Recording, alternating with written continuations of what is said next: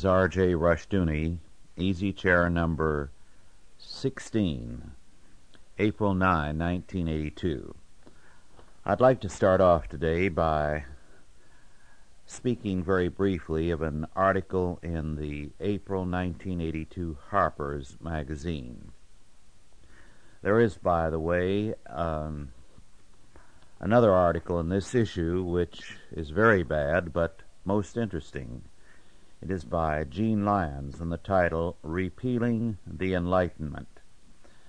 And his point is, of course, that Arkansas, with its law with regard to equal time for creationism and evolution, was trying to repeal the Enlightenment. At that point, I would say his article is perceptive. The rest of it is just bigotry directed at creationism. But he is right in this. What we are trying to do is to repeal the Enlightenment, because the Enlightenment enthroned humanism in Western culture. The article that is of interest in this issue, however, is by James Kennison, and the title is a very simple one. It is this: China Stinks. Kennison spent some time, almost a year, in Red China teaching at a university. He went there, he admits, with a great deal of hope and expectation, believing that China might be the wave of the future, with faith in human nature, or hope, as he says, for a humane future. But now that hope, he says, is far dimmer. In fact, he says, and I quote, "Our lives have been ripped raggedly in half," unquote. Why? Because China was anything but the socialist wonderland and paradise he had anticipated. Everything that the socialist regime had done had worked together for evil. So much so that it is very hard for anyone who knew the Chinese to recognize the Chinese in his depiction. When I was a student, when I was a student, I knew foreign students, Chinese students in particular, and in fact helped some of them with their English, both voluntarily and at least with one student for pay. As a graduate student, I worked for 3 years in San Francisco's Chinatown as a youth missionary. The one thing that to me was notable about the Chinese character was its industriousness.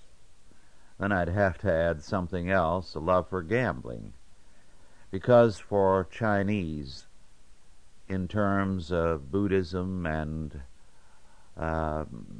Taoism, chance is ultimate. They had a natural proclivity for games of chance, a tremendous appeal, because chance being basic in their world view, they naturally looked to a world of chance, a game of chance, as very important. But they were hard-working, young and old without exception. However, the author of China Stinks, Kennison, finds no industriousness in Marxist China. He says that during the Cultural Revolution, working hard was criticized as bourgeois. Moreover, because party members are seen by the people, and bureaucrats as well, as living in the very best apartments, eating the best food, getting the best cloth, and having their clothing tailor-made, they tend to get very upset because they see these bureaucrats doing next to nothing. And so the people have become accustomed to doing next to nothing themselves. Kennison was amazed at the protest of the students over what he regarded as very limited reading assignments. He found that because students could file anonymous protests against any faculty member, and anyone could against another, these protests and gossips and rumors became a part of the permanent file. No professor was ready to risk the anger of the students and possible demerits from their anonymous letters to pressure them to study. As a result, very little was done. University teachers were teaching 2 to 8 hours a week, with 4 about average and 8 considered excessive. He found that the whole of life was geared to a similar level, so that productivity is very, very low. We'd have to add to that throughout the Marxist world, the situation is not too different. Productivity is virtually at a dead level. Moreover, he found that all the old characteristics of China have disappeared. The one real faith in the old China was ancestor worship, and therefore a respect for authority, the authority of the elderly who ruled in the family. Now, old people get little respect. In fact, old people are shoved aside in the scramble for bus seats and are called with contempt the waiting for death group. And the contempt for the elderly is very, very great. Now, Kennison says he is describing conditions in the portions of China that are open to foreigners. They are open because they are the best portions. So, he says, the conditions in the rest of China are far, far worse. He says, by way of conclusion, that far from exaggerating, he has done quite the reverse. He has avoided telling many things that would be devastating because the episodes and examples could lead to tracing the source and punishing the people involved. His article is thus a very, very telling one and an important one. There is no productivity in the Marxist world. They are living off our productivity because we are extending the credit to them. Now I'd like to go on to another book, not a new one, but I just read it recently, and I found it most interesting. Not important, not necessarily good, but some good points in it. It is Susan Sontag's book entitled On Photography, published in 1973 and last reprinted in 1978. It was published by Farrar, Straus, and Giroux in New York.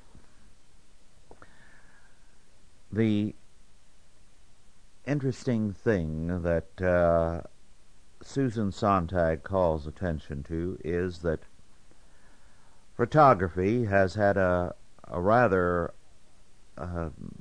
variable history. It began very early to see itself as another art, to attempt to portray the beautiful, and to seek out those things to document that would show a culture as clearly as possible. By the 1930s, photography had become an instrument of propaganda, so that during the Depression, liberal to radical photographers used photography very heavily to give a rather warped or partial picture of what was going on. Having lived through the 30s and having been at the bottom of the barrel almost economically in those days, I don't think they are anything approaching what college and university students today tell me the Depression was like. They give a picture of hungry mobs in the streets, people on the brink of revolution, and all kinds of preposterous horror stories that have little to do with reality. But more important, from my perspective, is what Susan Sontag has to say about more recent photography. Photography since World War II. It has become anti-humanistic. It has steadily shown a contempt for man. Even in the photography of the nude, for example. The idea is to show contours and forms, and then, as with some prominent photographers, to show a bell pepper photographed in such a way as to indicate, look, here are better forms in nature than you have in the human body. Moreover, in one documentary after another, people are presented as scum, and the contempt of the photographer is very, very real. Thus, what was earlier a sentimental humanism has given way, Sontag says, to anti-humanism, particularly in the 1970s. She has, in the back of the book, a number of very interesting statements about photography by prominent photographers. For example, Edward Weston is quoted as saying the following: "I have been photographing our toilet, that glossy, enameled receptacle of extraordinary beauty. Here was every sensuous curve of the human figure divine, but minus the imperfections. Never did the Greeks reach a more significant consummation to their culture, and it somehow reminded me, forward movement of finely progressing contours, of the victory of Samothrace." Unquote. She has a lot more of that kind of nonsense in her book. But all in all, it's very interesting. I'd like to add a note on this. She does speak of how photography, instead of portraying things as they are, portrays reality as the photographer sees it. So that we see things, when we look at past photography, through the eyes of the photographer, what he has selected out of reality to show us. We can add more to that. Photography is not necessarily true to life. There are many people who are very handsome or very beautiful, and photography makes them look very poor indeed. I have in my hand a very interesting book by Nancy Cardoza, Lucky Eyes and a High Heart, The Life of Maud Gonne. Now, Maud Gonne was one of the most influential women of her day. She was an Irish woman who inspired a generation of writers and poets. Even a man like George Bernard Shaw, always the satirist and cynic, could wax lyrical about Maud Gonne. And someone like William Butler Yeats went into ecstasy over her beauty. She had a vast number of literary and non-literary figures very much in love with her. She commanded men with her beauty. Well, if you look at a photograph of Maud Gonne, you wonder why anybody ever looked at her twice. Her beauty does not come through in photography. And so we have a woman who was almost like Helen of Troy in inspiring poets. You remember Marlowe's famous lines on Helen of Troy, "Was this the face that launched 1,000 ships?" Well, Maud Gonne got even more enthusiastic treatment. But to look at her in photographs is not to see Maud Gonne. It is simply not to see her. I know once in my student days, when I was at the University of California at Berkeley, I heard a lecturer refer to Maud Gonne and his glimpse of her some years previously, and his eyes and voice lighted up at the thought of her. No photograph of Maud Gonne would ever do that to anyone. On the other side of the picture, I know Dorothy and I know someone who is a very sweet and lovable person. No one would ever think of her as beautiful. But just aim any camera at her, and it is a startling experience to look at the picture. She looks like the most ravishing beauty imaginable. Her face somehow takes the light. It has the planes and all that somehow lead to very remarkable photography. Well, I spoke about the anti-humanism of modern photography, to which Susan Sontag calls attention. The same is true in art. In art, we have a contempt of man, a contempt of the image of God in man, a contempt of the human form. Picasso certainly, in his comments as well as in his art, ridiculed the human being and the human figure. The only time he ever painted a realistic picture of anyone was of his mistresses, when he first fell in love with them. His disenchantment and dislike of them very quickly was reflected in his art, because they then became models for typical Picasso paintings and drawings. Now in painting we have the same thing. A book of paintings was recently published.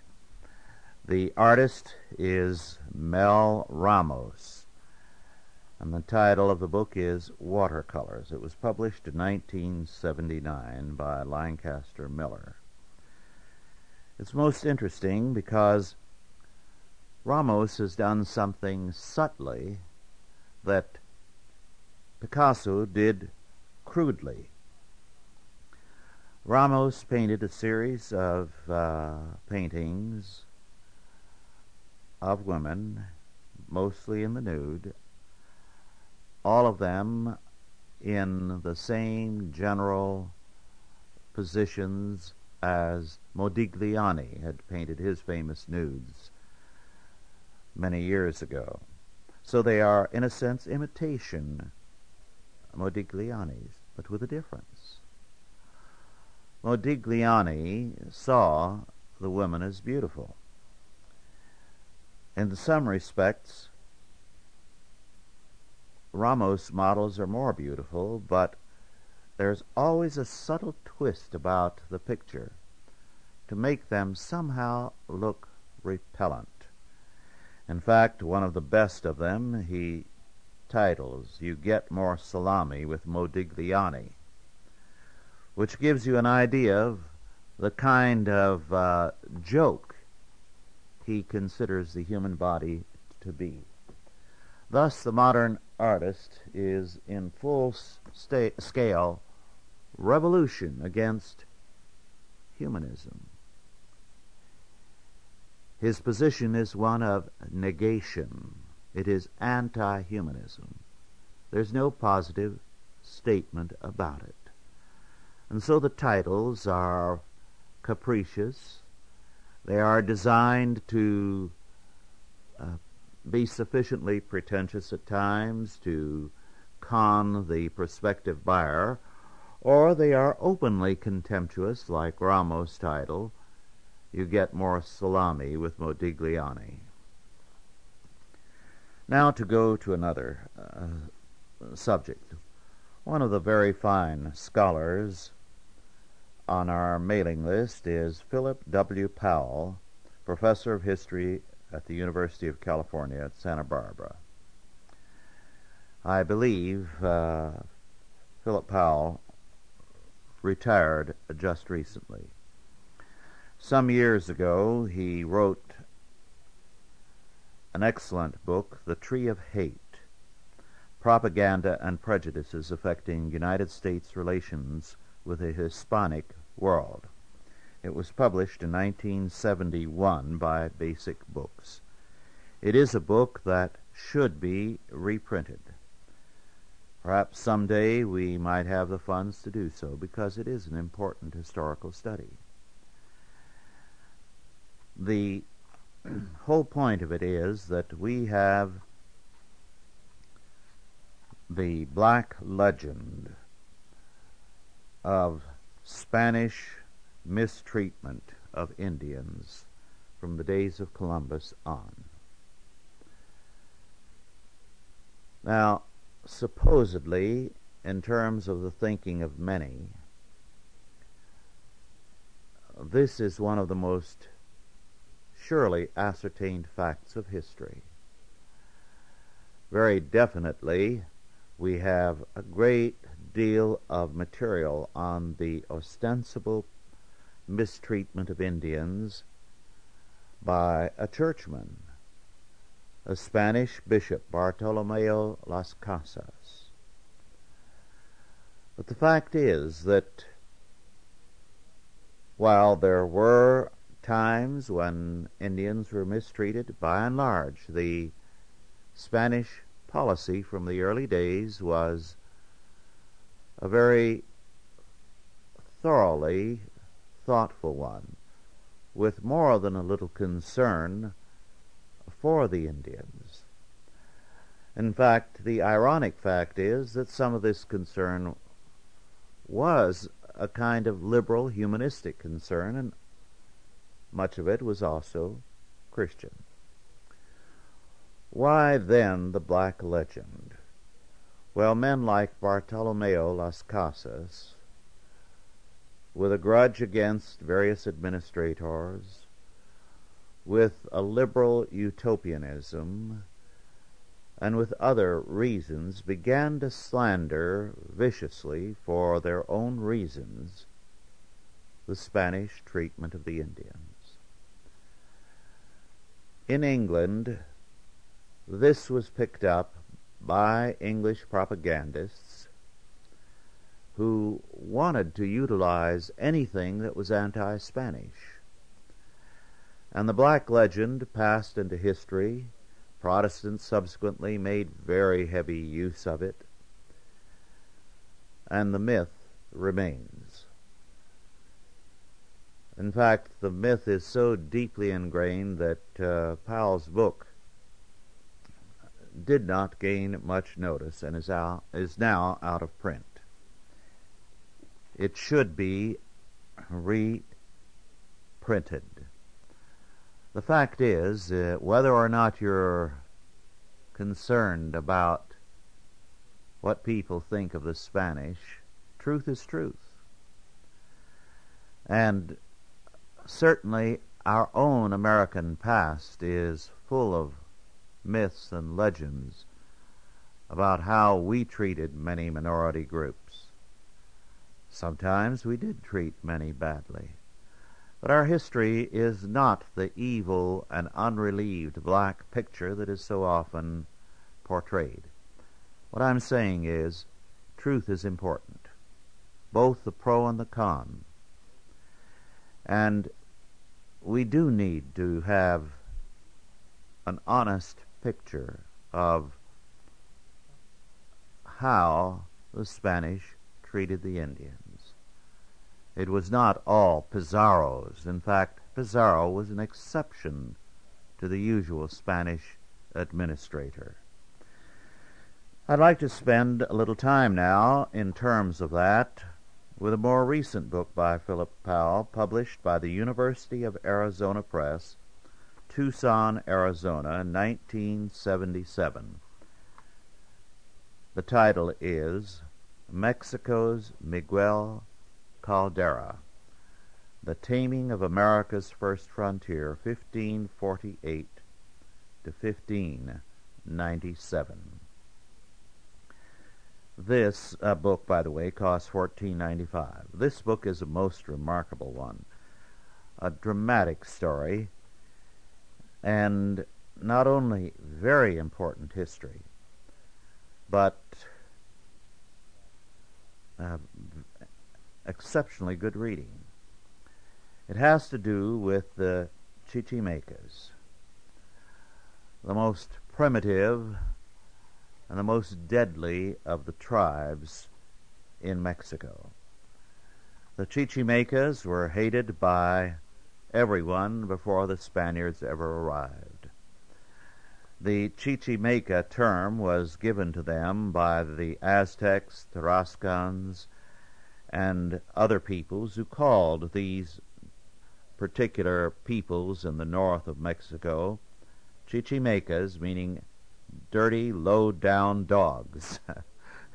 So very obviously the Chichimecas did not give that name to themselves. Now, the Spanish had a problem also with the Chichimecas. The Aztecs and others had. They could never tame them or bring them under their authority. And so the Spaniards had the same problem. They were feared by all the other Indians, and the Spanish very quickly had cause to fear them. Miguel Caldera's father, Pedro Caldera, came from Castile. He was one of the conquistadors, and he lived in the frontier country. We don't know much about him.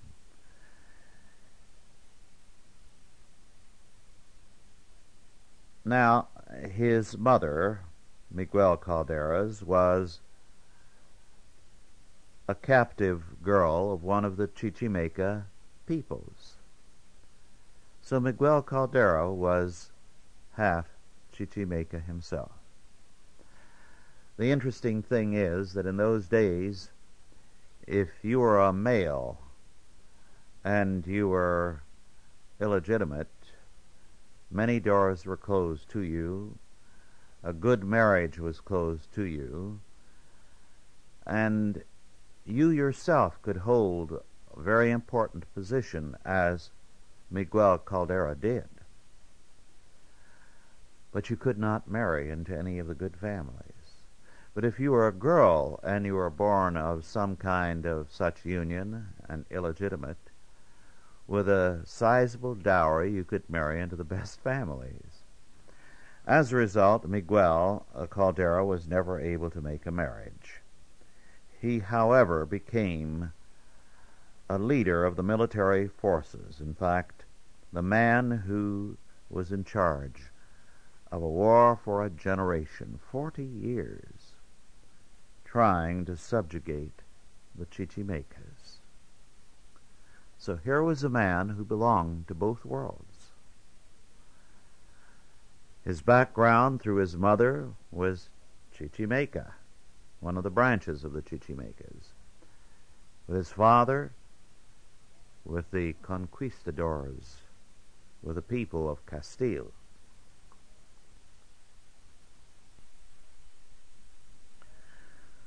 Well, the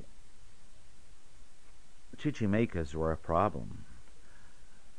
They wore no clothing. They were stark naked as they lived and fought. They were very much given to cannibalism. Scalping and torture were a fine art with them. And their arrows were particularly telling. It was one area where they were superior. Their technology with regard to bows and arrows was frightening to everyone else. They exercised a great deal of inventiveness in the torture and mutilation of their captives. Let me read just one paragraph to avoid getting too grim, but to give you an idea. I quote, "But scalping was only a part of the total savagery that so appalled and scared the clothes-wearers, that is, all the other peoples of Mexico. The Chichimeca warriors hacked or sliced off parts of the body, arms, legs, ears, genitals, one by one until the victim died. They stuffed the genitals into the victim's mouth. They cut open the back and ripped out tendons for use in tying arrowheads to shafts. They slashed bellies to pull out entrails and scatter them through bushes and trees. They put captives to torture while celebrating their mitotes, nocturnal campfire orgies and rituals," unquote. They liked to take women and children as captives only if they had sufficient strength to keep up with the wilderness wanderings of the Chichimecas. The very small children who could not keep up with this were killed by bashing their heads against rocks. Much more could be said, but I have no intention of getting too grim. Now, the interesting part is this. Because the Chichimecas were stark naked, the liberals in Spain championed them. These obviously had to be innocent children of nature. And so every campaign against the Chichimecas aroused a tremendous outrage among the liberals in Spain. Now, mind you, this is in the 1500s. So, periodically or regularly, there'd be such a protest that the funds for the military campaigns were cut back. Then there would be a cry of outrage by the colonists in Mexico, as well as the Indians of Mexico who were under Spanish rule. After all, their attitude was, these people have eaten my father or mother, my wife, my husband, my brother, my sister, or my children. And you mean to tell me that the administration back in Spain feels that they are dear, sweet, innocent children of nature? So the Spanish government was pulled this way and that between these two groups, the liberals in Spain and the people in Mexico who wanted to see the Chichimecas exterminated. Meanwhile, the Chichimecas were having a good time of it, because with this kind of seesaw warfare, it was made to order for them. They could continue their depredations. They could extend them. And the more that the materials were sent, the more there was to raid, the more the army was pulled back, the more they could raid the colonists. And as a consequence, the Chichimecas were having a magnificent time of it. It was almost as though Spain were putting people there for them to rob, kill, rape, and eat, and the army there to make sure it had plenty of supplies that they could raid and take periodically. Well, Miguel Caldera tamed them finally. Seeing this seesaw pattern, he made it a policy to lose materials to them regularly, to allow them to capture all kinds of things, such as clothing and foods and other things, to get used to living on the kind of thing that the Spanish troops lived on. Caldera figured that the best way to tame these people was to give them a taste for things that only the Spanish could supply. Little by little, he got them to agree to various treaties. The condition of the treaties was that they would be supplied with all kinds of materials, because now they had a taste for them. Well, they would after a while break the treaty, thinking they had a good sucker here in this man who was half Chichimeca, but he'd never gotten the smarts of the Chichimecas. But Miguel Caldera very patiently would sit down and make another treaty and give them a great many things, blankets and other things. And in due time, these Chichimecas were weaned from their worst practices and began to live in their areas a more settled and stable life. Miguel Caldera is one of the great men of Mexican history, but too much forgotten these days. The problem he faced is the kind of problem we face today. The unrealistic premises of liberals as against the grim facts of the world around us. This is a book that is good history. I wish Philip Powell could, now that he's retired, produce more works like these. He is a delightful person, by the way, to know as well. Well, I'd like to refer very briefly to one or two other books, not to recommend them, but just to comment on them. One of the more recent books is John Ehrlichman's Witness to Power, The Nixon Years. It was published by Simon & Schuster in New York in 1982. It is a very interesting account because it is an uninhibited account of the men in power on both sides of the fence. It is not a popular book, I think partly because its account of the totally de-Christianized, amoral politics that prevails in Washington, in the Supreme Court, in the FBI, in the administration, in Congress, among Republicans and Democrats, is devastating. So it's a very revealing account, very important. It has had a bad press and accused of being gossipy, but Ehrlichman went to the notes, which are now part of the government record, that he had taken day by day, and written his book in terms of that. Ehrlichman, by the way, is not a conservative, so that he is not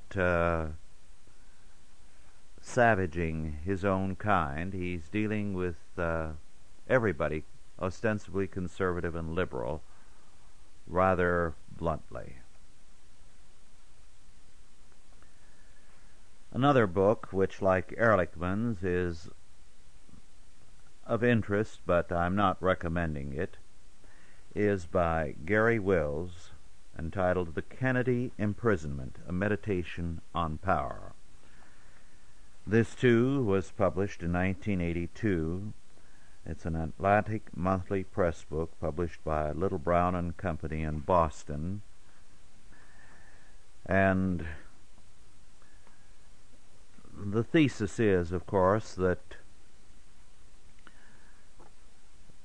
the Kennedys have been dedicated to a lifestyle, a consistent form of self-deception and deceiving the public. And he says the Kennedy image became, with John F. Kennedy, the opium of the intellectuals, so that the Kennedys and their use, or more accurately, misuse of power, their lies and general distortions, are now something that most liberals still feel compelled to defend, and which are haunting Teddy Kennedy, because he cannot live up to the old Kennedy lifestyle and be a part of our world today, and yet he is trapped in the Kennedy syndrome. This book, too, has gotten savage reviews. One reviewer speaks of Gary Wills as being motivated only by hatred. I think, however, there are some important things in both books, although they are not particularly good books. Now, very briefly, to another book, John L. Hammond, The Politics of Benevolence, Revival, Religion, and American Voting Behavior, published by Ablex, A-B-L-E-X, Publishing Corporation, Norwood, New Jersey, in 1979. Ablex address is 355 Chestnut Street in Norwood, New Jersey, 07648. There is no price on the copy I have. Well, it's a historical study of some merit, and it deals with revivalism and its impact on America. There are some very interesting points. He calls attention to the fact that with Finney and revivalism generally, the old Calvinism gave way to an emphasis on free will. This emphasis on free will led to a great deal of concern for man's free will generally. It meant that abolitionism had a reasonably close connection to revivalism, because if you believed in free will for man, you felt that any lack of freedom for man anywhere was not acceptable. Thus, the revivalist movement did feed the abolitionist movement quite extensively. Moreover, the revivalist movement held, as Hammond says, and I quote, "The power to free the world of sin clearly implied the duty to do so," unquote. As a result, revivalism manifested a tremendous emphasis on changing the world around us. It led to social reforms in many forms. However, in the process, something happened. As Hammond says, and I quote, Finney made revivals a human product rather than a gift of grace, and taught that God required men to promote them. Unquote. Previously, the revivals had been reformed, and the Calvinistic heritage had been predominant. Now, with the Arminian emphasis, what man did became all-important. This does not mean that Americans prior to that were quietistic. Rather, not only revivals, but social reform became human products. Not God's grace saving man and then God's word governing man as he faced the world, so that he was then required to conform the world to God's word. As a result,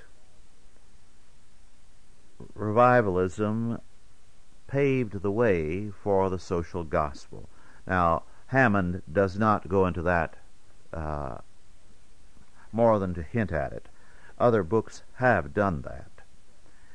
Because having stressed the will of man over grace, it followed logically that the will of man had to be the determining force in society. Then logically, the word of man had to be the determining force. As a result, humanism was very definitely furthered by the revivalist movement, because humanism, of course, stresses the word of man and the will of man. We have not yet had the final word on all the implications of revivalism and what it led to, but this book gives us another bit of evidence. I'd like to turn now to a subject I dealt with previously. You remember last time I dealt with the decay of poetry in this century. Poetry was once a major literary form, perhaps as influential an art form as any the world has known. Now it is irrelevant and virtually dead. I pointed out that what had happened to the poets was that the world for them had become meaningless. As a result, there was nothing they could convey, and so they retreated into an esoteric expression of nothing. To give you another glimpse of that kind of retreat, I'd like to deal with a poetess of the early years of this century, Helen Hoyt. And her poetry, too, has this element. A very able woman, but her poetry was haunted by a feeling of death and the emptiness of life. Now, any of you who have ever held a newborn baby know the marvelous sense of exaltation and joy in new life. So the term newborn, both in terms of natural birth and spiritual birth, is one of the most beautiful in our language. But this is what Helen Hoyt does with a poem she titles The Newborn. I have heard them in the night, the cry of their fear, because there is no light. because they do not hear familiar sounds and feel the familiar arm, and they wake alone. Yet they have never known danger or harm. What is their dread? This dark about their bed? That they are so lately come out of the dark womb, where they were safely kept? That blackness was good, and the silence of that solitude wherein they slept was kind. Where did they find knowledge of death, caution of darkness and cold, these of the little new breath? Have they a prudence so old? Now consider the mentality there. She sees the newborn baby as already with a dread of death. Another, rain at night. Are you awake? Do you hear the rain, how rushingly it strikes upon the ground and on the roof and the wet window pane? Sometimes I think it is a comfortable sound, making us feel how safe and snug we are, closing us off in this dark away from the dark outside. The rest of the world seems dim tonight, mysterious and far. Oh, there is no world left, only darkness, darkness stretching wide, and full of blind rain's immeasurable fall. How nothing must we seem unto this ancient thing, how nothing unto the earth, and we so small. Oh, wake, wake! Do you not feel my hands cling? One day it will be raining as it rains tonight, the same wind blow, raining and blowing on this house wherein we lie, but you and I, we shall not hear, we shall not ever know. Oh, love, I had forgot that we must die.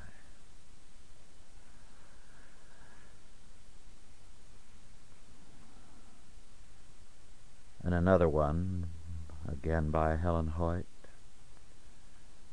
Since I have felt the sense of death.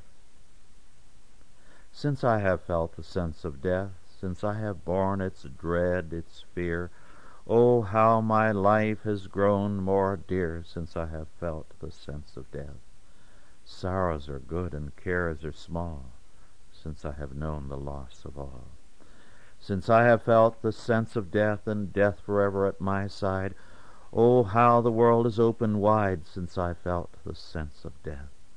My hours are jewels that I spend, for I have seen the hour's end.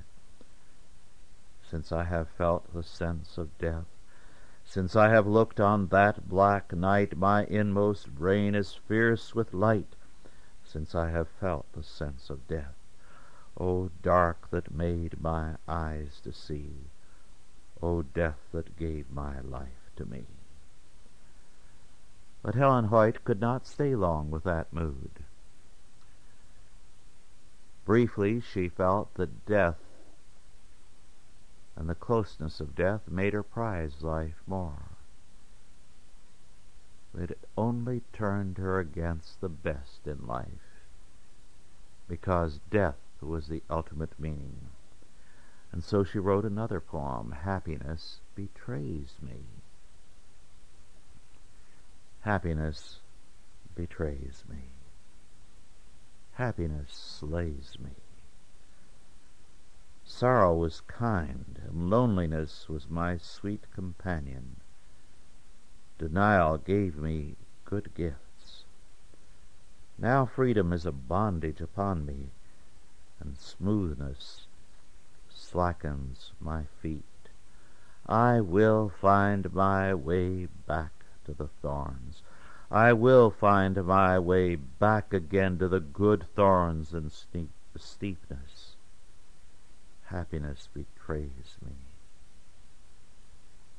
Happiness slays me. I think our generation has the spirit of Helen Hoyt in it.